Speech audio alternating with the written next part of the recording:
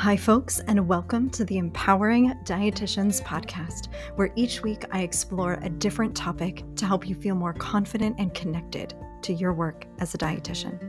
I'm your host, Jess Sertikoff-Vermola, a registered dietitian supervisor, and owner of Empowering Dietitians, where I help burnt out and unhappy dietitians opt out of hustle culture and reclaim their passion and purpose as a human first and dietitian second.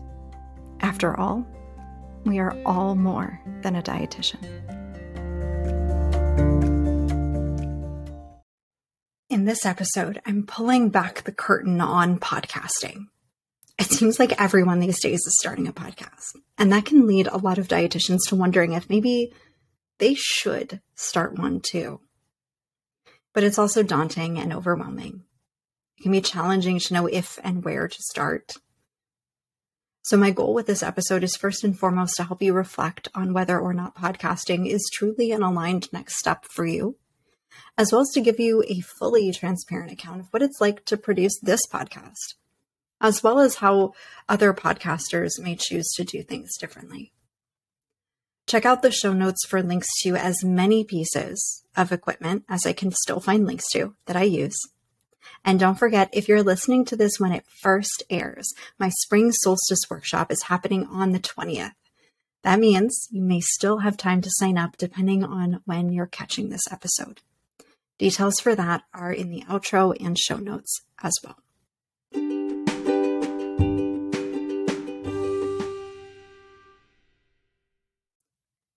This episode feels like a pretty stark departure from the vibes of season 4 episodes so far, but it's an episode that's been on my mind for a while now. And I think it's good to take a break from the really introspective, existential, values, bandwidth, fuck the patriarchy stuff, right? So let's talk about podcasting. Like I said, I've wanted to make this episode for a while, but it was really a conversation with a dietitian in one of my supervision groups that tipped it over the edge for me. In one of my calls with my group, she was talking about how she felt pressured to start a podcast, which led into a pretty significant conversation of, is this an aligned choice versus is this simply what everyone else seems to be doing and therefore what she thinks she should do? What are the realities of running a podcast? Challenging black and white thinking in relation to podcasting, all of it. And it really underscored for me how big of a pressure this is. It seems like everyone and their mom has a podcast these days, right? On top of that, particularly if you're a business owner, there's a big push to have some kind of consistent content, some medium that you dedicate yourself to really nurturing. It could be a blog, an email newsletter, a podcast, a weekly live on Instagram, whatever.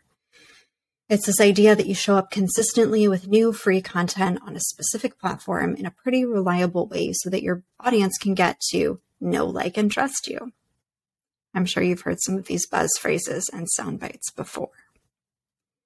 There is validity to that, too. First, before we dig into podcasting itself, I want to acknowledge that there is no one right way to have a business. You don't need a blog, you don't need a podcast, you don't need an email newsletter, you don't even really need a super active online presence. Some online presence is probably pretty non-negotiable at this point, but I've worked with so many businesses or business-owning dietitians, I should say, and they all run their businesses differently. And they don't all have the strongest online presence. There's this one cookie cutter model that's presented a lot on social media, and so there's pressure to do it that way. Have a strong Instagram presence, get an email list, develop that consistent content, etc. Yet there are so many nuanced and creative ways that we can get you a good enough online presence. So if people in the year 2023 Google you, they find something, right? Without you needing to dance on TikTok or spend half your workday on online marketing. In fact, another dietitian in that same supervision group where podcasting came up is really not a social media person. And so we've had extensive conversations around how to market a business without using the internet as a primary referral source or lead generator. Also, I'm not a business coach. not by any means. Sometimes I think I give off the vibe that I am because I work so much with dietitians in an unconventional way. And we tend to think if you're a dietitian working with other dietitians, it's in a business coaching capacity. And on top of that, around half, I would say, of the dietitians I supervise do own their own businesses. So their businesses come up in our conversations. For more on the distinction between the work that I do and business coaching, check out the podcast episode, Should You Hire a Business Coach? I'll link it in the show notes. So anyway, there is this explosion of podcasting in recent years.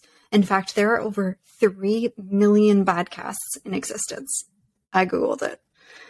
And while there's some debate on whether podcast listening is growing versus declining over the past year, overall, it remains a popular medium. And that can make it feel both appealing to start a podcast and also like it's what you should do. So I want today to go through that decision-making process a little bit, give you some reflective questions, as you know I love to do, and then pull back the curtain to what it's like to produce this podcast. I'll also share how it's different from other podcasts, particularly since I do not currently use advertisers or sponsors, and I don't hire out for any of the production steps. First, though, should, in quotes, should you hire start a podcast, I should say. I encourage you to spend some time journaling. If you're more of a talker, talk it out either to yourself using a talk-to-text app on your phone or with someone you trust. Think about questions like, what's appealing about it? Does it feel like there's a pressure to do it? And what purpose do you want the podcast to serve? It could be a creative outlet for you. It could be a marketing tool. It could be a total headache that you're pressuring yourself to start because it seems like every other dietitian is and you're behind. A lot can come up when you get curious about where that desire to start podcasting originated. And it may be both, right? It may be that you're interested in it and there's a certain pressure to do it to keep up with other dietitians. It may be helpful, too, to make a note of what draws you to podcasting versus what feels like a barrier, what prevents you from taking the plunge and starting one, because that's where we can potentially identify some fears, some perfectionism, some limiting beliefs, and some misaligned or internalized hustle culture showing up. It's also how we can start to differentiate between wanting to and feeling like you should want to. Big difference there. So really take some time to explore it. I'm honestly even hesitant to share in this episode what my opinion of podcasting is until you've had the opportunity to reflect on your own, as I don't want to sway you. That being said, I'm gonna talk about it in this episode. So if you have the ability to pause this right now and do some reflecting before continuing, awesome. It's what I would do in a supervision session. I wouldn't be offering any opinions before the dietitian had the opportunity to express themselves and grapple with their own thoughts. And even then, I would generally only offer it solicited. Obviously, know that while I hope I can present a pretty even picture of podcasting, I podcast. I've been podcasting for 3 years now, so clearly I've decided that it works for me for now. So I'm not necessarily an unbiased source. Personally, I love podcasting. It's this longer form medium that is honestly so refreshing compared to Instagram and even email marketing. Because yes, I can absolutely write a long email, and some people do a wonderful job of that. But there's still this pressure to keep it short and snappy to capture people's attention. Podcasting, though, it's longer format. Sure, some people still encourage short and snappy episodes too, like under 20 minutes, whereas mine typically fall in that 20 to 40 minute range. But even 10 to 20 minutes is a pretty solid length compared to a lot of other platforms out there. So I really like being able to add more nuance to a conversation. Plus, I'm a writer at heart. I know I'm speaking now, but I script my episodes. And some are more matter of fact, like this one. Others I get to infuse a little bit more of that poetic vibe to it. So it's a creative outlet for me. I also love speaking, so I really enjoy this part of it. It allows you to get to know me. It allows me to respond to audience and dietitian questions that come up and more. It's also really helpful from a marketing perspective. When I have a dietitian who comes to me and is like, I've been thinking about starting a podcast, but I feel so torn. I don't know where to start. Now, after this episode airs, I can be like, oh, hey, I have a podcast episode about that. I create episodes that I can then send to people who are struggling with that topic. And it's a way for them to get started, to get a feel for the work that I do. But I don't have to offer free supervision in the DMs or feel like a broken record repeating the same sound bites over and over again. Plus, it can be a way of welcoming people into my world in a way that feels a little less salesy and sleazy. So if I see a dietitian in a Facebook group asking a question about, say, burnout, I can be like, hey, I have a podcast episode that chats about that. Check it out. And boom, I haven't solicited. I haven't tried to convert them. I haven't tried to sell them, but I have perhaps introduced them to my brand and my messaging. And if they like it, they may stick around to hear more from me in the future. Another way of looking at podcasting, it's networking. If you have guests on your show, it's a great way to get to know others in your field or similar fields and to build your referral and collaboration network. Referrals and collaborations are hinged on relationship building, and having a 20 to 40-minute conversation with someone is a pretty nice way to start laying that foundation. I absolutely love that I get to know so many dietitians through this podcast and people in general. That being said, it's also, I wouldn't say it's a thankless job. That's not accurate. I get plenty of absolutely wonderful feedback. And hearing from you after you listen to an episode that resonates, it fills me up so much. And I appreciate the hell out of you. And it's a ton of work.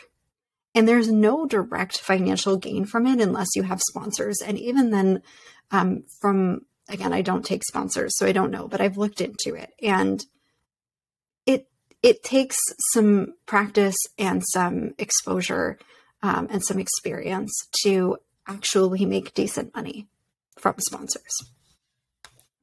So you want to be really clear, if you are using it as part of a business funnel in particular, you're going to want to be more intentional about your strategy for choosing episode topics, how much time you spend on it. And as much as I don't love boiling our work down to metrics, you may want to pay attention to conversion and how effective it is as a marketing tool for you.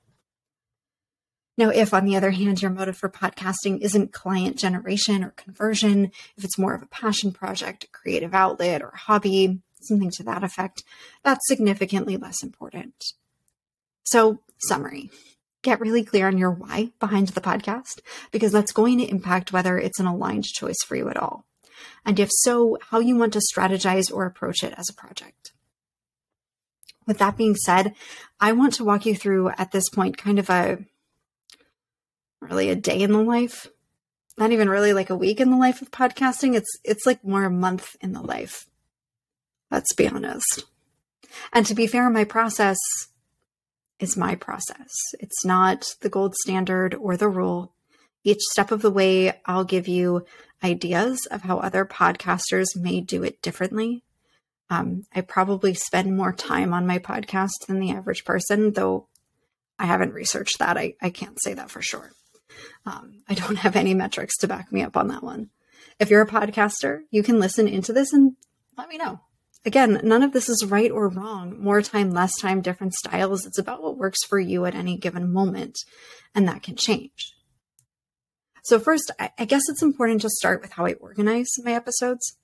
I have one spreadsheet for my podcast, and it lists out every week of the year as a different row, sectioned off by month.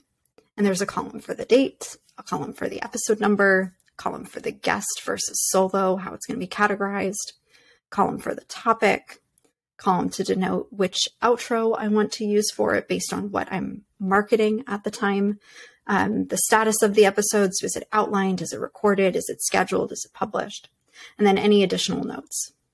I gray out any weeks where I'm not releasing a podcast episode. I keep a bank of content ideas to the side, and I also keep a bank of both secured guests who are interested in doing a podcast but not scheduled, or maybe I recorded them but haven't put them into an actual episode slot yet, or guests who I would like to invite in the future but haven't yet. When it comes to the actual episodes themselves, I keep a Google Doc for every single episode. For the guests, I have a just brief outline, a few bullet points of questions that I want to talk about based on what we've talked about, along with probably the pronunciation of their name phonetically, their bio, different things like that. And then we'll talk more about what my solo episodes look like. Now, I typically batch record my guests, usually in November, December, and then April or May. So about 6 guests at a time, with about 1 guest releasing per month. My guest episodes are decidedly less work for me to produce from start to finish, though the distribution shifts a little bit. So my solo episodes take longer to prepare for. My guest episodes take longer on the back end. Overall, the solo episodes are still typically more time consuming. That might not be true for everyone, but it is something to keep in mind if you are looking for something that's a little bit less involved. And I will say that while I will invite people onto my podcast, simply having a podcast means that you tend to, or at least I tend to get people reaching out asking to be guests on my show. I don't say yes to everybody. I think in the beginning I did. I was like, oh, someone wants to be on my show. Yes, I would love to. And I've learned to be a little bit more discerning and establish more of a relationship with someone before I bring them onto the show, so that I can feel really good about the alignment of the guests that I feature on here. So anyway, 1 week out of the month, I then reserve for episodes for the month ahead. So I'm recording this in February alongside every other episode that will air in March. And it does take me pretty close to a full week to get all of the episodes for the month done, start to finish. Now, I do a weekly show, so I typically have 4 episodes per month, but other people do more than that or less than that. And as I mentioned to the dietitian in my supervision group, yeah, there are benefits to having a consistent show that people can count on publishing like new episodes at specific intervals, but that doesn't mean that you have to do it that way. Challenge that black and white thinking, especially when you're just getting started, because it's perfectionism at its finest. You can start and then take a hiatus.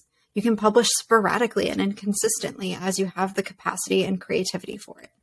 You could record a collection of like 4 to 10 foundational episodes all in one shot and use it as a long-winded business card with 0 obligation to post more than that.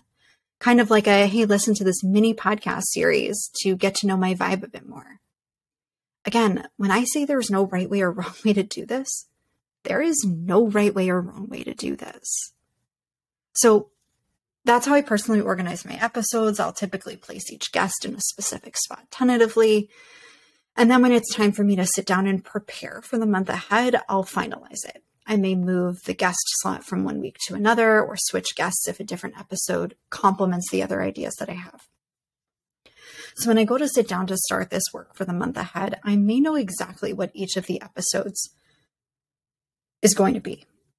If I've had lots of ideas earlier in the month, I may have already filled that spreadsheet out for the month, or I may need to sit down and do some brainstorming before I actually outline.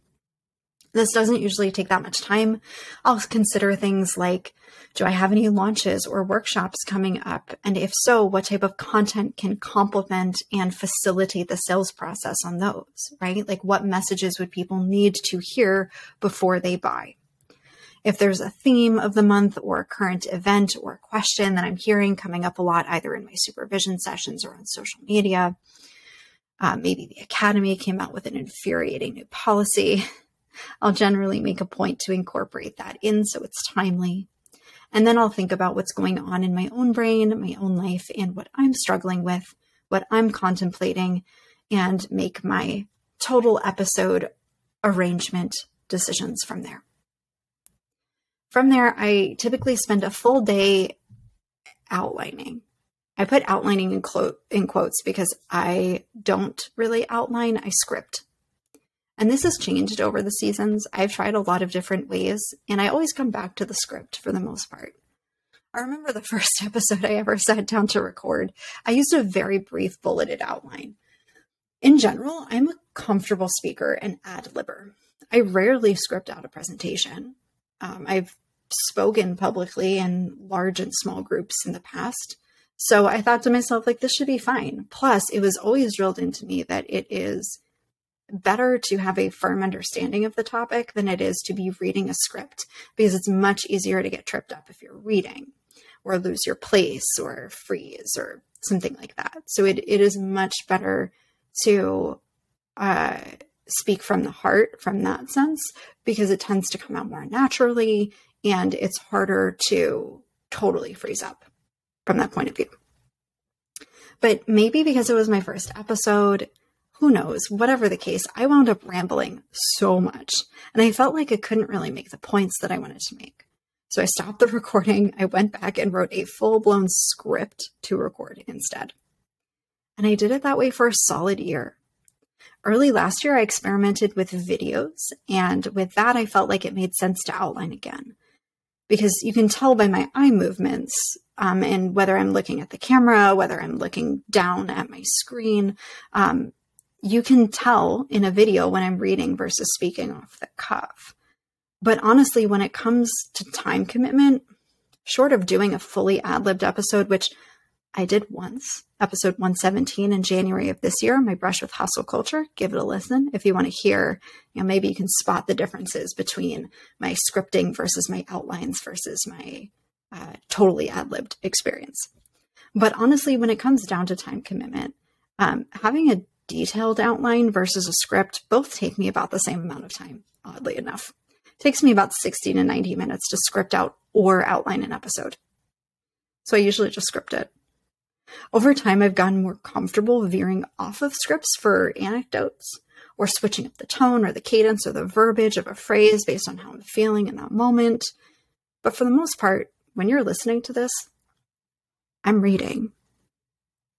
Other podcasters for sure do it differently.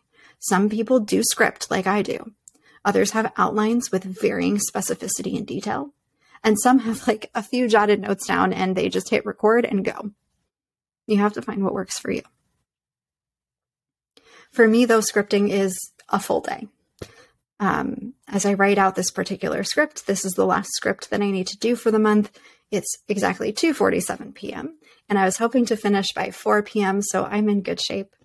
My last episode didn't take quite as long to script as I planned. I started at 10 a.m. I usually script 1 before lunch and 2 after. I always then let them sit a day before recording. Or well, by always, I should say there are months where I'm behind and a little overcommitted. So I'm working week to week rather than batching the whole month at a time. And in those situations, I may script in the morning and record in the afternoon. But typically I like to let them sit and breathe. I never really read through them in their entirety. So it's not like I let them sit and then go back in for errors and to clean them up and edit them and stuff.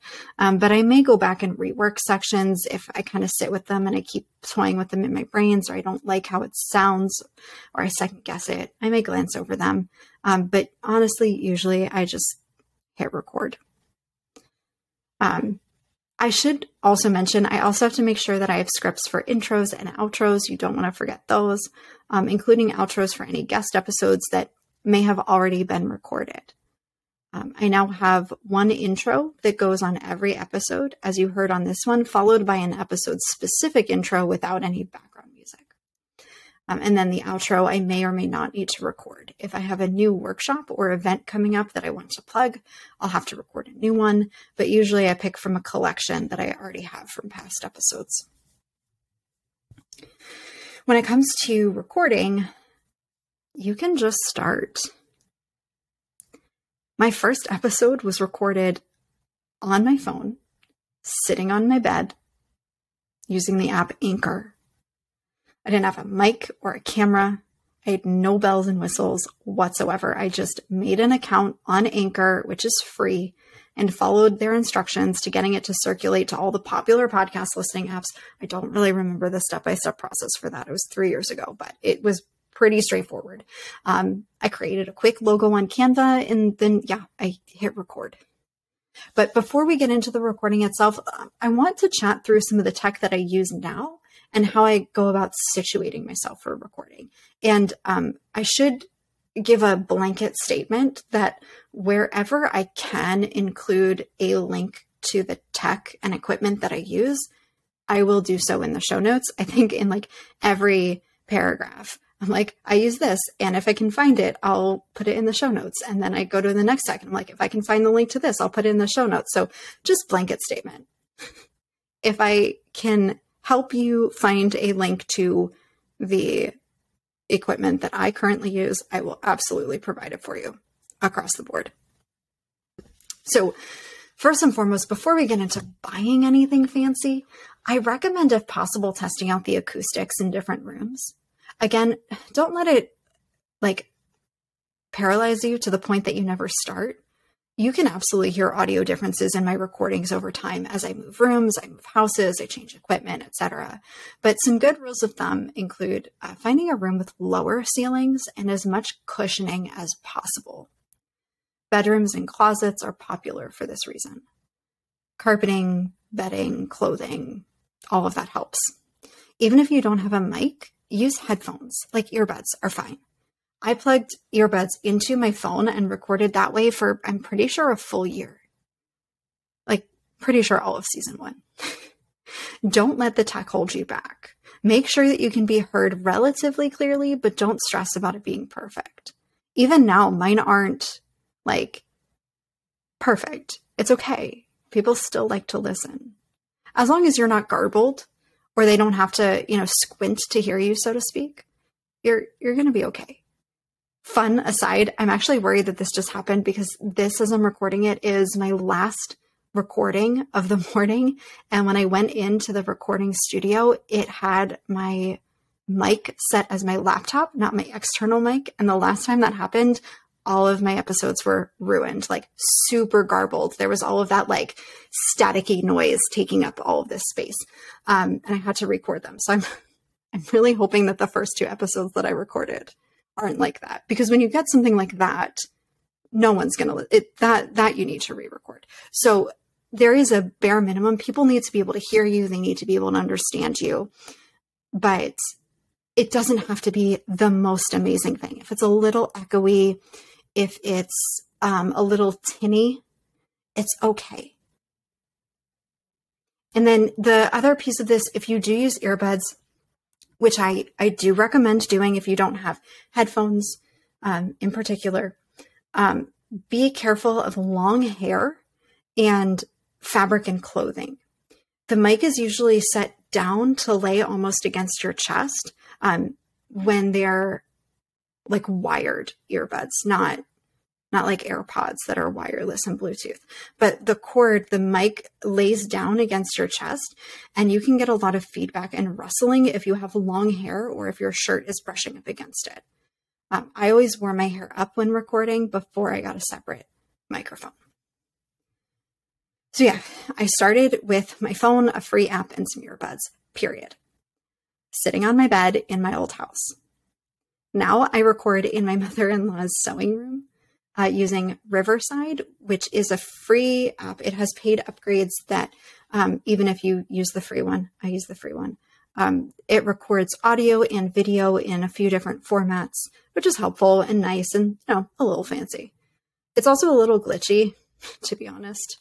No, trying not to like totally throw Riverside under the bus.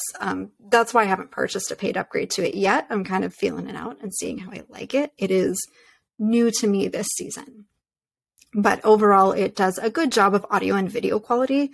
It's also really nice because if the internet quality goes down, it automatically switches settings to try to maintain the quality of the recording while this gets sorted out. And this happens quite a bit when I'm recording episodes with guests, where their internet goes a little bit wonky, and they freeze or something like that, but it just automatically kind of downgrades the live experience and keeps the recorded experience as high quality as possible. So that is a really nice benefit of that I don't get on just using the Anchor app or using Zoom or something like that. I do also have a microphone now. It's a Hyper Quadcast. I don't remember the exact one. It's all right. It wasn't my number one choice, but my number one choice, which at this point I even forget what it was. Every time I say that, people are like, oh, what was your number one choice? I'll look and see if it's available. I don't remember. I did a bunch of research at the time. I don't remember. But it was out of stock forever. And I got sick of waiting, so I went with number 2. And I wouldn't say it's the greatest mic, but it hits some of the basic requirements. It has a volume adjuster, and I can plug it into my laptop. I could probably plug it into my phone with a different cord, but I haven't tried it. It has a jack for headphones, and it has settings to change the input of the sound, which I probably should have looked at this when I was outlining it. I didn't. I forget the exact names. There's like by something. It's the direction of where sound is coming from. So I have it set so that it only is supposed to be picking up sound directly in front of it. It's not supposed to be picking up sound coming from behind it or around it. And that is supposed to help reducing like the noise and the background sounds that it picks up. So again, it's been a little while since I looked into the technical specs of what that's called, but it was nice to be able to make sure that I click off that sound setting so that it really only picks up my voice and hopefully not, my dog Toby snoring behind me or the, construction happening outside my room. I also got some over-the-ear headphones that have been pretty helpful. I can usually hear ambient noise that's being picked up by the mic, and they're pretty comfortable even for a full day of podcasting. Since I tend to record a month's worth of episodes at once, it's not uncommon for me to be wearing them for a few hours straight. I'll also see, again, if I can link those in the show notes, as I will with all of these things. Alongside the mic and the headphones, I bought a webcam. This one is totally unnecessary if you're just getting started on podcasting. But the one that was built into my laptop is really bad. So I needed it for client calls anyway, but it looks like I have a weird filter on myself at all times when I use the one from my laptop. So the one that I bought, the webcam that I bought, is a Logitech. I have it right here. It's right in front of me. I'm staring at it. It's HD 1080. Oh no, that's just 1080p. That doesn't tell you what it is. Never mind. I don't remember the exact model. It's a pretty middle of the line phone. What am I talking about? It's middle of the line camera. I think it was about $100. You can definitely get higher quality ones, but it's been really solid to get me started, and it looks a hell of a lot better than my built-in camera on my laptop. And if you're doing video podcasts, which I probably wouldn't start with, but they can be helpful for repurposing clips via social media, you'll also probably want to look into lighting, which is by far my worst nightmare. I struggle with this so much, so I won't pretend to be an expert here. I've read all the articles, I've listened to all the experts and followed all the advice, and I still wind up like looking like a ghost half the time. Maybe it's because I'm so transparently pale as a human, and there's just not that much lighting that can fix that. I don't know, but I do have a ring light. Again, I'll link it if I can find it. It's nothing special, but it is helpful for picking up the slack of if the sunlight or other lights in the room aren't working in my favor. Like today, it's pretty dark. I need the ring light, and honestly probably could have even used a second ring light today in particular. And then the last piece of equipment I own is a pop filter. This one is pretty handy. It's the most recent piece of equipment that I invested in. I don't love mine, honestly. The way that it attaches to my microphone in particular is finicky, and it has a habit of like falling over when I need to move it. It's not a pain to, like, it's easy to screw back on, but it's just a little bit finicky.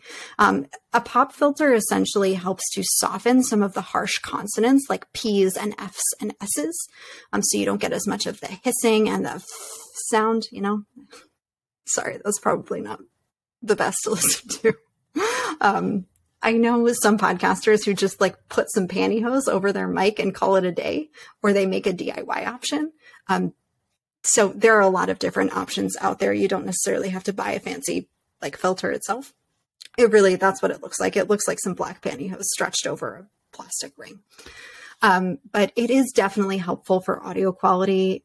But again, I didn't get mine until season 3, and a lot of you have been listening for longer than that. So it clearly wasn't a deal breaker for you. Over time, I worked on the tech, right? Remember, I'm on season 4 of this podcast. So if you're listening, taking notes furiously, feeling overwhelmed, just start. Forget the fancy equipment. I wanted to include it here so that you knew what I was working with. And if it's helpful, you can get started, because again, I didn't buy the fanciest, highest end equipment. I started with pretty middle of the road stuff and might upgrade over time. But it's not necessary. You need bare minimum somewhere to host your podcast. Like I said, I use Anchor, but other people use Libsyn. Buzzsprout is another pretty popular one. There are a lot. And then you need some earbuds, some AirPods, some headphones, something to help with the noise cancellation and audio quality. And then you either need your laptop or your phone, whatever you're recording from. Period. End of story. That's it. So you get your room set up. I'll have to post an update if or when Justin and I ever find a house in this crazy housing market. We looked at one and we fell in love with it. It's total random tangent, because this podcast episode isn't going to be long enough as it is. But we didn't make an offer for a few other really big reasons. But afterwards I was thinking, and I realized it was terrible for podcasting. Not that I'll say no to a dream house just because it may be tricky for my podcast. I'll have to find a way to make it work. But it was this old Victorian house. So it's hardwood floors, tall ceilings. It was a super dreamy home, but talk about echoey. So anyway, I'll have to update you when, I'm going to say when, not if. I'm not going to live with my in-laws forever. When I get a new space and I have to find a podcasting spot there. Because even in this house with the in-laws, it's a bit dodgy. They have a lot of tall ceilings and big rooms with hardwood floors, so it can get pretty echoey in a lot of the spaces. The one room that I currently record in is about the only viable option that I have. But you make work with what you've got. So I may wind up in a house that doesn't have great location options. So I will definitely update you on how I make do and get creative to make suboptimal conditions a little bit better. But for right now, I'm in a room with, they're not really low ceilings, but they're probably like 8-foot ceilings. They're probably pretty good ceilings. But they're the lowest ones in the house. A nice like carpet. It's a smaller room. There's curtains. So there's a good amount of cushioning around me. So you're in your room. You're all set up. I record all of my episodes at this point with pretty much a once through, unless I get a big audio interruption, because I'm scripted. So I don't have too many faux pas. I trip over my words sometimes, but I leave those in. Depending on what platform you're using, that will impact your post-production stuff. But at that point, like after I hit the record, I hit the stop button, I pretty much just walk away. Like stop recording and walk away. I don't download or edit anything. So all in, I aim for this to take about 2 hours, 3 if the episodes are a little bit longer. As an update, I started this a little after 10 a.m. It is 11:42 now. And like I said, we're coming to the end of this episode. This is the last one. And then I just have a few like little intros to get recorded really quick that will be like a minute each. So I'm in good shape. So that brings us to day 3, which is editing day. This time commitment varies. And for many podcasters, they don't do any of this work. It's by far the part that most people will want to outsource as soon as possible. I don't feel as though I'm in a financial position right now to hire out for this, but it is definitely high up on my list.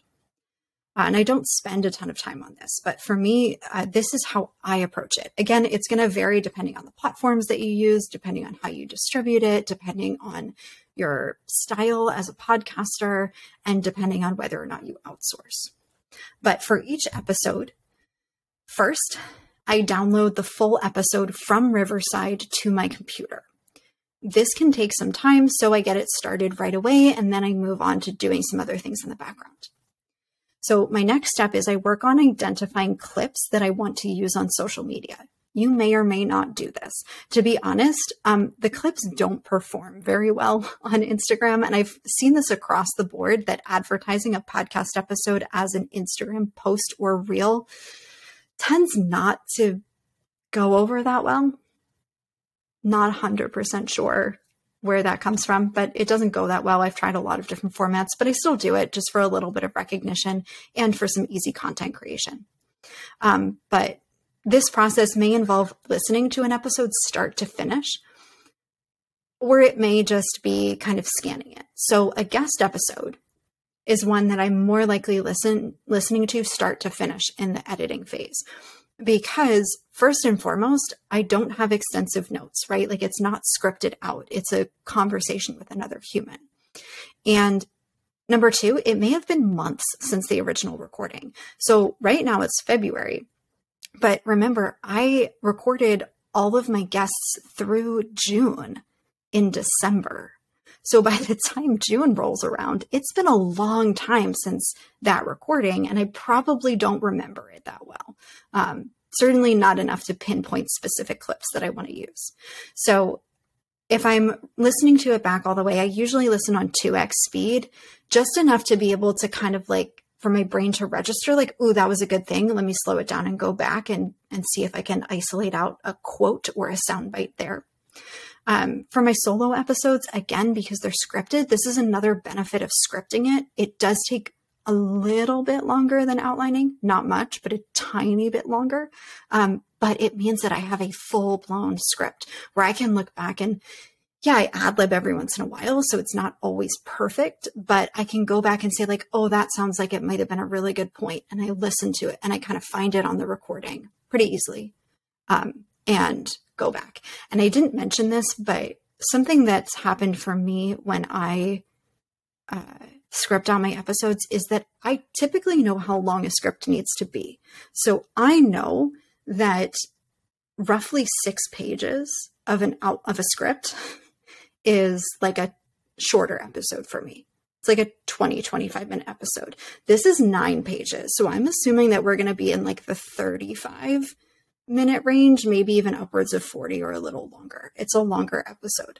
But because I know generally how long a full episode is, I can tell by where it falls on the outline, roughly what minute marker it's at. I don't know that I could have done that in the beginning, but I've just learned that over 3 years of doing this. So it's pretty easy for me to go through and identify where those clips are. I shorten them down, and then I attempt to download them from Riverside, but I mentioned that Riverside is glitchy. This is one of the areas where Riverside is particularly finicky. It doesn't really like downloading clips, especially clips in the 9:16 format, which is what you want for a reel or a TikTok video. So it's hit or miss if I can get it. If I can't, I usually put the full episode on my phone and I edit it down on my phone instead, though the video formatting might be a little bit funky. And if I can't do anything, then I don't post about it on Instagram and I move on with my life. So from here, at this point, usually that full episode is downloaded. So I then have to go to Anchor to upload the audio and add in intros, outros, music, transitions, show notes, all the good stuff. Fun fact, I don't know if you could tell, but my super high quality music in my intro and outro are just like stock music on Anchor. I know, so surprising, so high quality. But there's a lot of like transition sounds and music and things like that you can play with and just go with that. Again, get it out there. Don't worry about perfection. Maybe one of these days I'll have like a made from scratch original song to put in my background. But this is, again, going back, I put everything here into Anchor. And if I have to do any editing, this is where I'll do it. But honestly, there are very few edits on this show. I really embrace imperfection and hopefully leading by example. But there are times where I do go in and edit. And I schedule it for the appropriate Sunday at 7 a.m. I make my show notes. And the reason I do Sunday at 7 a.m. is, I don't know, that's what I decided and it seems to work. So I go with it. I think technically it's not the most popular day, but I kind of, I don't know, take advantage of that because I don't know how many episodes release on a Sunday, but it's more likely to come up on the top of your feed if it's not competing with a lot of other stuff. So I found Sunday in the morning to be good. You can kind of play around with it. From there, you might think you're done, but I'm not. I still have to create a draft of the web page. One downside of Anchor is that I don't know how other platforms are, but I can't generate an embed code until the episode is published. So I edit everything about the page except for the audio embed itself. So, and this might be getting a little bit in the weeds if you're like, I don't know what you're talking about, Jess. What do you mean by embedding? There is a little HTML code that Anchor gives you once the podcast publishes, and you just click copy and I paste it into my Squarespace website. It might be different if you have WordPress or something else. But I can't get that code until the episode publishes. So I just edit everything else, save it as a draft. And then when the episode goes live on Sunday, I don't actually work on Sundays. So I sit down on Monday and I add the audio embed code to the webpage and click publish. I figure that way there's also a slight incentive to subscribe to the podcast itself because you get at least 24 hours before most other people will hear about the new episode. You get a little head start. And then lastly, I may create an email to go out, or I may add the link to a monthly email summary. I've been experimenting with different ways to communicate new podcast episodes via email, so that can differ. And that might differ if you have an email newsletter, and if you do, what your structure is. And that's it. I say that's it in quotes. It's a lot. But that's it. Again, this back-end process can vary quite a bit. It can be fully hired out. Some people do more extensive editing. You may or may not have a web page or an email list or a social media page to pair with these episodes. Typically, I expect to spend about 20 to 30 minutes per episode on the back end. It can be longer if I have more extensive editing or if I have to listen to it all the way through or I run into technical difficulties, but that's usually it. Sometimes it can even take less time than 20 minutes. It's not too terrible.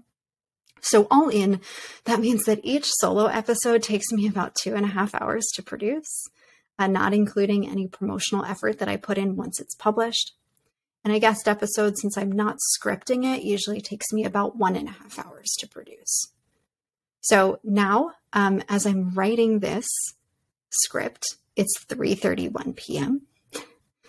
And all I have left to do at this point is wrap up this episode and write the intro. Then I have some last minute things to check for my guest episode and the very last episode of the month, which was actually recorded last month. And then I decided to hold it instead.